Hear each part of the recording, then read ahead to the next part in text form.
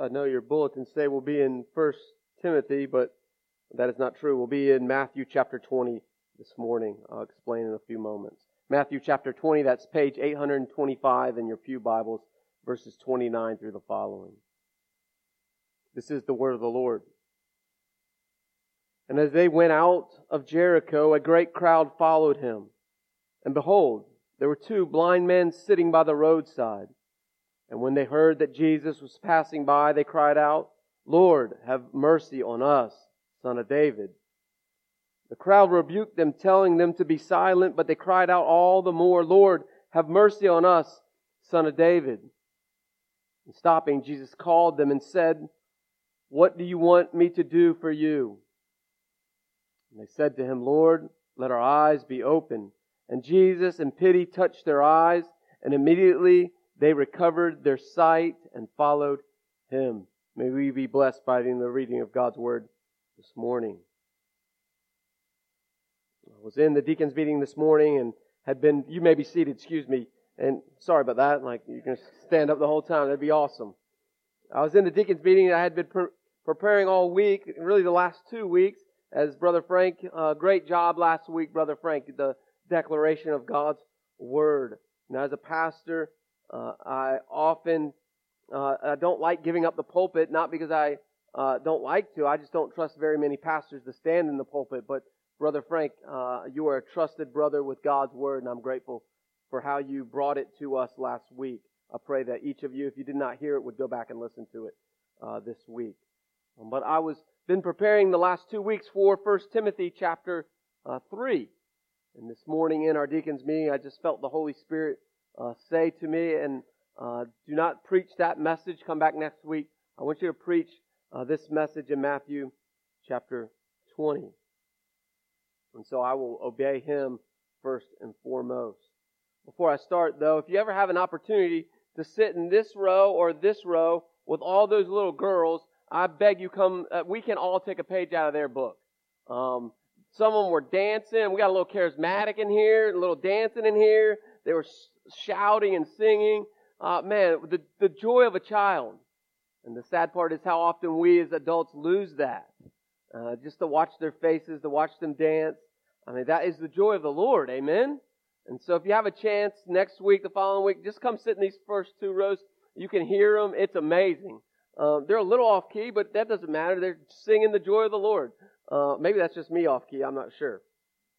But I would encourage you to do that. So let's get into God's Word this morning. I want to pose several questions to us this morning. The first question I would pose, the title of the message this morning is this: what do I believe about the power of Christ? What do I believe about the power of Christ? And we'll see these two men in this story, what they believe to be true about the power of Christ. That's the first question. I'll ask 7 questions this morning out of this text. That's the first one. The second question is this: do I know my need? Do you know your need this morning? Do you know what you walked in with, what you're needy for, to see the power of Christ work in your life this morning? Let's go to God's Word and see what God's Word says about our neediness. It says this in chapter 20, verse 29. This is also found in Luke's Gospel and in Mark's Gospel. And the other Gospels, it says this: there was one man blind, Bartimaeus. That's in the book of Mark. In Luke, it talks about another man. But all 3 of these stories are the same exact story, just the writer recorded them a little differently. So this is blind Bartimaeus sitting on the roadside. And it says this: and they went out of Jericho. I'll pause there for a moment. If you know where we were at in the sequence of the book of Matthew, Jesus is making His journey all the way to Jerusalem, where He's going to be tried and convicted and hung on a cross to die. And so it says this is the moments before Palm Sunday, the great triumphal entry of Christ the King into Jerusalem. This is moments before that. And so they're making this journey to Jerusalem, but they're in Jericho. It says that a great crowd followed Him. Remember, the crowd wanted Jesus to be their Savior and their King, just not the way Jesus ended up becoming their Savior and their King. They had these preconceived notions. And so wherever Jesus went, there was this large crowd that followed Jesus to see what Jesus would do. And I asked the question this morning, who are we in this story? Are we the crowd that follows Jesus? Are we the two blind, needy beggars? The crowd followed him, and behold, there were two blind men sitting on the roadside. And they had heard that Jesus was passing. And so here is the story. We see Jesus coming into Jericho, and on the side of the road there would have been probably hundreds of blind people.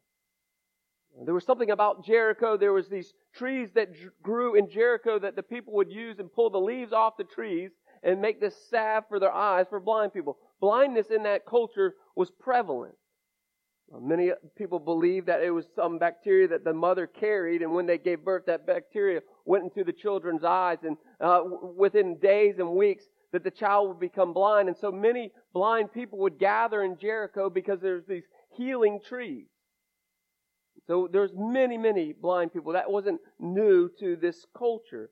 And yet this day we see these two blind men sitting on the side of the road. Now, blind people in that day are different than blind people in our day. Blind people back then, they were beggars. They were extremely needy people. They were the lowest of the low. They had no use in society. And so they had to sit by the roadside hoping that the travelers coming from where they're going all the way to Jerusalem would throw them some change, throw them some money so that they could survive off of. Because they were blind, they could not get a job. And so they were dependent on the travelers. And yet we see that these two blind men, they knew their need that day. They had known their need most of their life. And I posed the question to myself, I posed the question to you this morning, do you know that you are blind? Do you know what your need is today? Whether it's your spiritual need or maybe it's even a physical need. You see, the need for those men that day was a physical need. But this story is talking about a much deeper need. And we'll see that at the very end of this passage. And so this morning, do you know your need? Do you know what your greatest need is physically or emotionally or spiritually this morning? That's the first question in the series of questions. The second one is this. Do I know who can meet that need?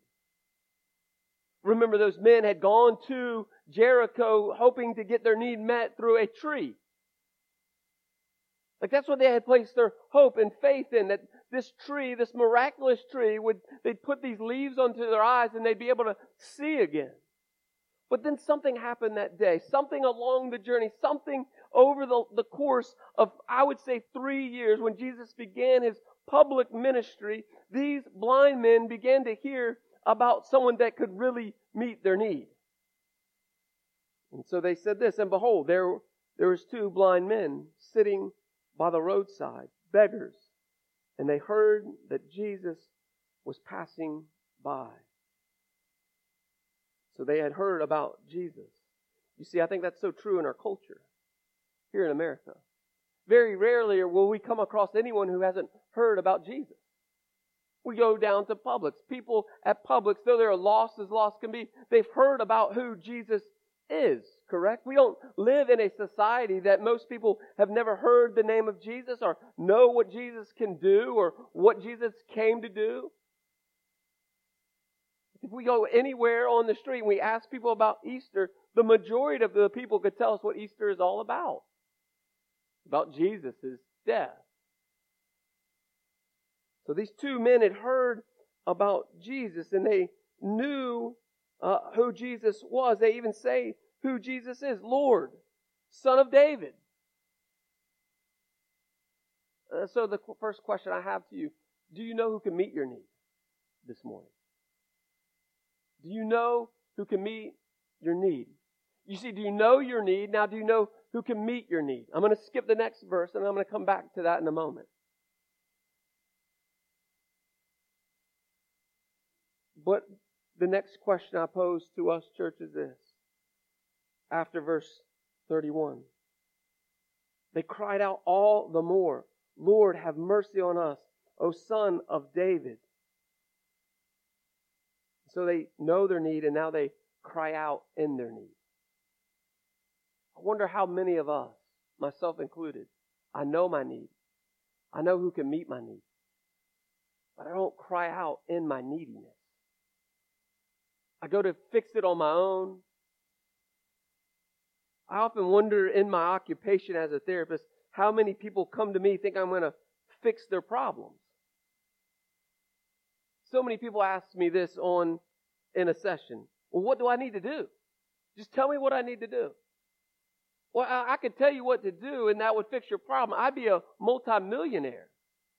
All I can tell you is I know who you need to go to for your need to be met. But once I say that in a session, that pretty much closes the session because they want the immediate fix.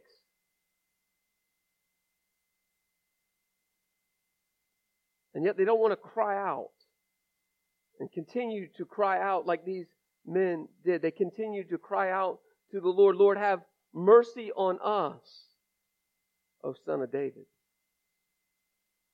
So do I know the power and do I believe in the power that Christ can meet my need?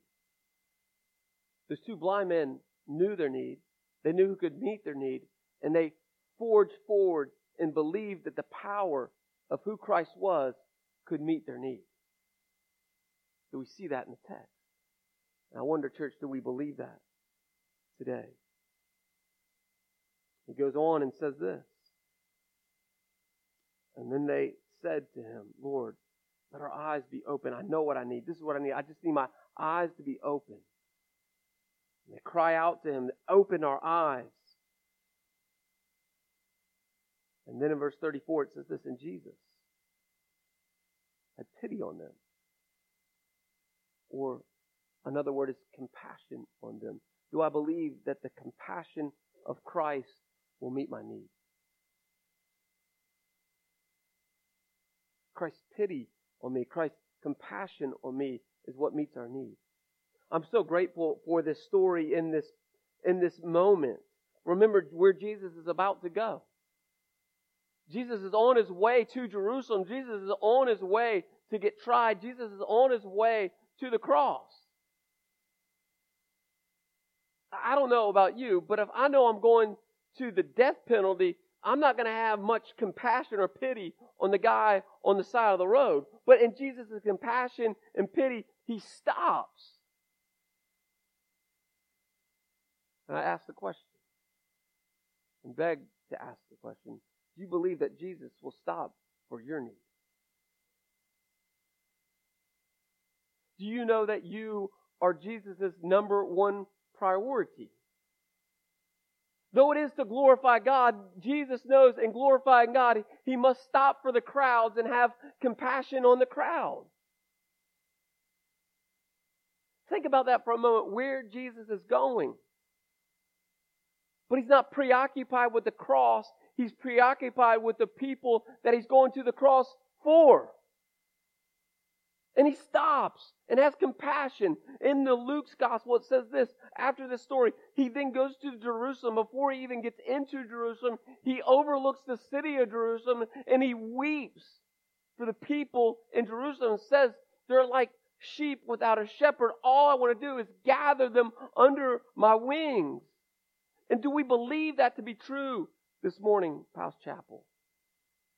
Like that's Christ's compassion on us.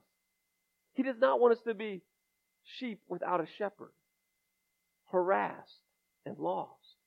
He wants to gather us in. He wants to take time to have compassion on us. Do you believe in the power of Christ's compassion?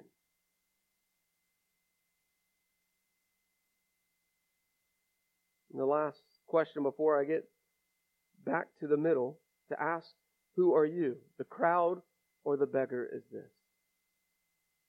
Do I know and do you know that Christ's redeeming, healing work in my life will cost me something? Do you see that in the text? He said, and Jesus, in pity, touched them and their eyes. And what happened? Immediately, they recovered their sight and followed him. Him. In that moment, once they had their healing of their eyesight, everything for them culturally changed. They could now go get a job. Like now they could go be part of society, productive in society. They could no longer be beggars because they had everything they needed through Christ to go be productive in society. That's just societal. But do you catch what happened to them spiritually? They followed Him, which means they had to make great sacrifice to follow Him. He says that throughout the Gospels. If you're going to follow me, you have to lose yourself in order to gain yourself. It cost them everything that day. The thing they needed was their eyesight, but the thing that they got now cost them everything. And I wonder, church, how often we come to Jesus, we want Him to meet our need, but we're unwilling to go through all the sacrifices once He meets our needs. Here's what it says in Luke's Gospel. Not only did they follow Him, but it says then they glorified Him. In Christ meeting our needs, do we worship a holy God? Because it's not them that saved themselves. It's not them that gave them their eyesight. It wasn't any of them asking for their eyesight to be saved, but it was Christ Jesus and Christ alone who set their eyes to be free and open. And they said they followed Him and they glorified Him.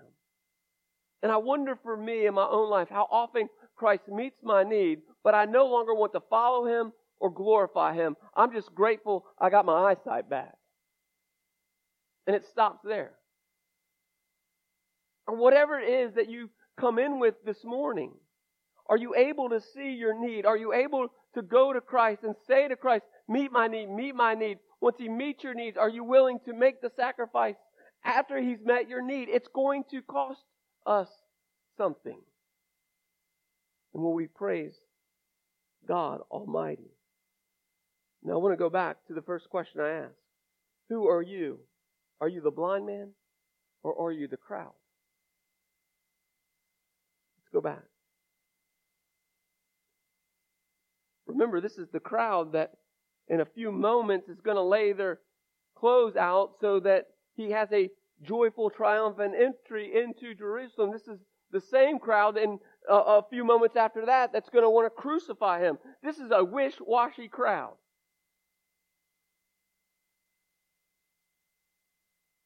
And so I asked myself, who am I? Am I the blind man or the crowd? Remember what the crowd does. They pass by, they begin to cry out. That word cry out literally means to scream as if you're giving birth. That's what the literal meaning it means. These people were not just saying out loud. They were screaming it over and over and over again. They knew their desperate need, which irritated the crowd. The crowd rebuked them, telling them to be silent. Here's what I know about the crowd. Here's what I know about the church, that there's the crowd within the church. There's people in our midst that don't want our needs to be met. You see that in the passage? Like it's obvious. The crowd obviously sees blind Bartimaeus and his companion screaming out that God would have mercy on them.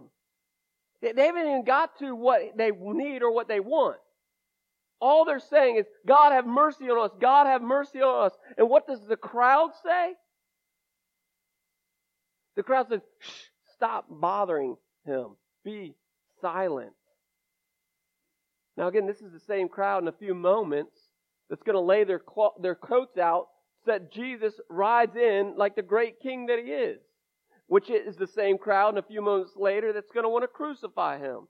So they're saying, there's people in our midst that don't want the mercy of God to be showered onto us. And so who are you? You see, the people in the crowd didn't understand their need. Therefore, when the needy people started getting rambunctious, they wanted to silence the needy people. I pray that there's none of us that are the crowd in here this morning. You may be saying, to yourself, well, how are we the crowd? Well, I'll say it this way, as lovingly as possible. People that are in need and merciful, they don't look like us. Like those two beggars on the side of the road, they didn't smell good. They didn't look good. They weren't what society would achieve as they got it all together. Like the people that need mercy don't look like us. And as much as we say we want to reach lost people and we want to reach our community, well, if we really want to reach our community, look around. They're not going to look like us. They're not going to smell good. They're not going to act right. They're not going to talk right. They're going to be obnoxious. But I want you to be reminded, and I need to remind myself, I was once blind Bartimaeus. I didn't look right. I didn't act right. I didn't talk right. I didn't smell right. But yet somebody showed me compassion and pity. And when I cried out, it pointed me to a Savior. So I ask these questions, and I'll get to the closing. This morning, do you know your need? Here's the reality. All of us in this building have needs. I know I do. I'm a needy dude this week. I'll be needy again next week, and the following week, and the following week. I don't have it all together. My neediness points me to a Savior every day. So every one of us, we have needs. Spiritually, emotionally, physical needs that we need to have met. Which says to me, do we know who can meet our needs? Do we really believe in the power of the gospel, that the gospel meets all of our needs? Do I believe and do I know that there will be resistance in my needs being met? Am I willing to cry out to God all the more and be obnoxious the way these two blind men were? And lastly, in my neediness and when Christ meets my need, will I make the sacrifices that must be met after He brings me to healing? You see, if you're a believer today, I'll say this to young Connor. Tennyson was here. I'd say it to her. Jackson was here. Any believer, once they go and they profess Christ, they're saying to us, the church, are saying to the world, I want to look different. I am different. I must be different. Well, you know what being different means? It's going to cost you something, young Connor. It's going to cost you something. Here's what it cost me at 18 years old. I came to know Christ and went back to school on that Monday and told my friends and thought my friends would be overjoyed with me. And one by one at the lunch table, they got up and left me alone and thought I was a freak. And I sat at the lunch table that Monday all by myself and I pondered the question, what did I just do this for? Am I willing to count the cost? Are you willing to count the cost? Following Christ will cost you everything.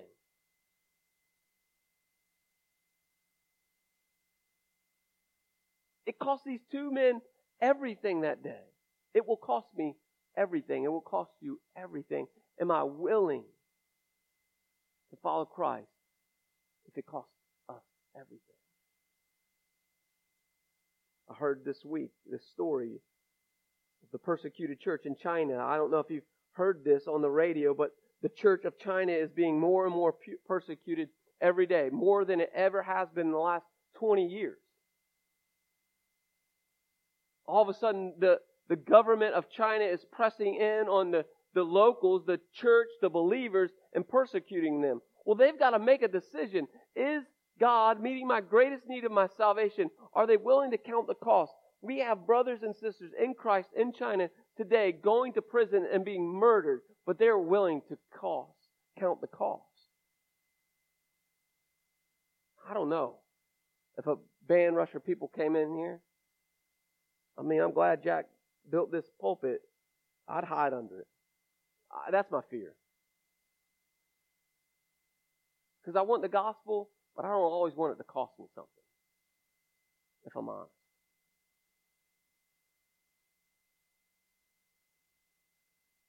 And so in closing, I'll ask this question. Are we willing to have it cost us something? But the promise says this, if you'll turn with me in closing to Jeremiah chapter 29.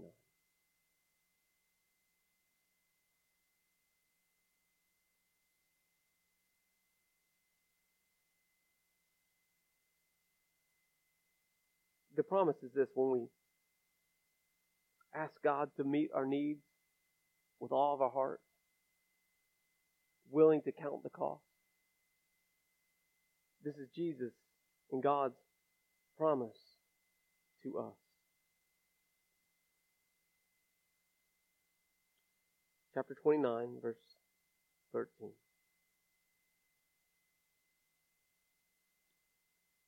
You will seek me, and you will find me. When what? When you seek me with all of your heart. You cannot have a divided heart when it comes to asking God to meet our needs. We must be willing to count the cost to having our needs met. But it will go back all the way to the beginning. Church, do you know your greatest need this morning? If you do, if it's spiritually, come find me, come find Frank, come find one of the deacons. We want to pray over you and for you. If you have a physical need that you need met, that's what the church is for. That's what Acts chapter 2 tells us. That all the believers came together and they put all their stuff in this pile and then they divided it out so that there'd be nobody in need. And so we are here not just for your spiritual growth, we're here for your physical well-being as well. If you have a need, come find us. We want to do everything in our power to meet your need. Is that not what Christ did for us? He gave His own life to meet our greatest need. Let us pray.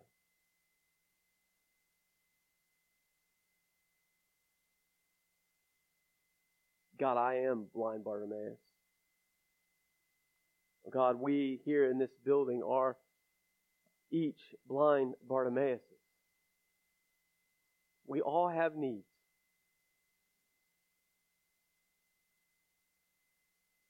We may be struggling physically with our health. We may be struggling financially. We may be struggling emotionally. We may be struggling spiritually. We all have needs in this place. I pray that we would use the example of blind Bartimaeus. That we'd cry out to you. That we beg you, oh God, have mercy on us. And then we'd hold you to your promise that you would have pity and compassion on us and you would heal us. God, in your healing of us, I pray that then we would go and we would make all the sacrifices that it means to follow you and to glorify you. And then, God, as you send us back out into this world full of neediness, I pray that we'd be an example that there is a God who meets all of our needs. And we brag about you and how you have met our needs.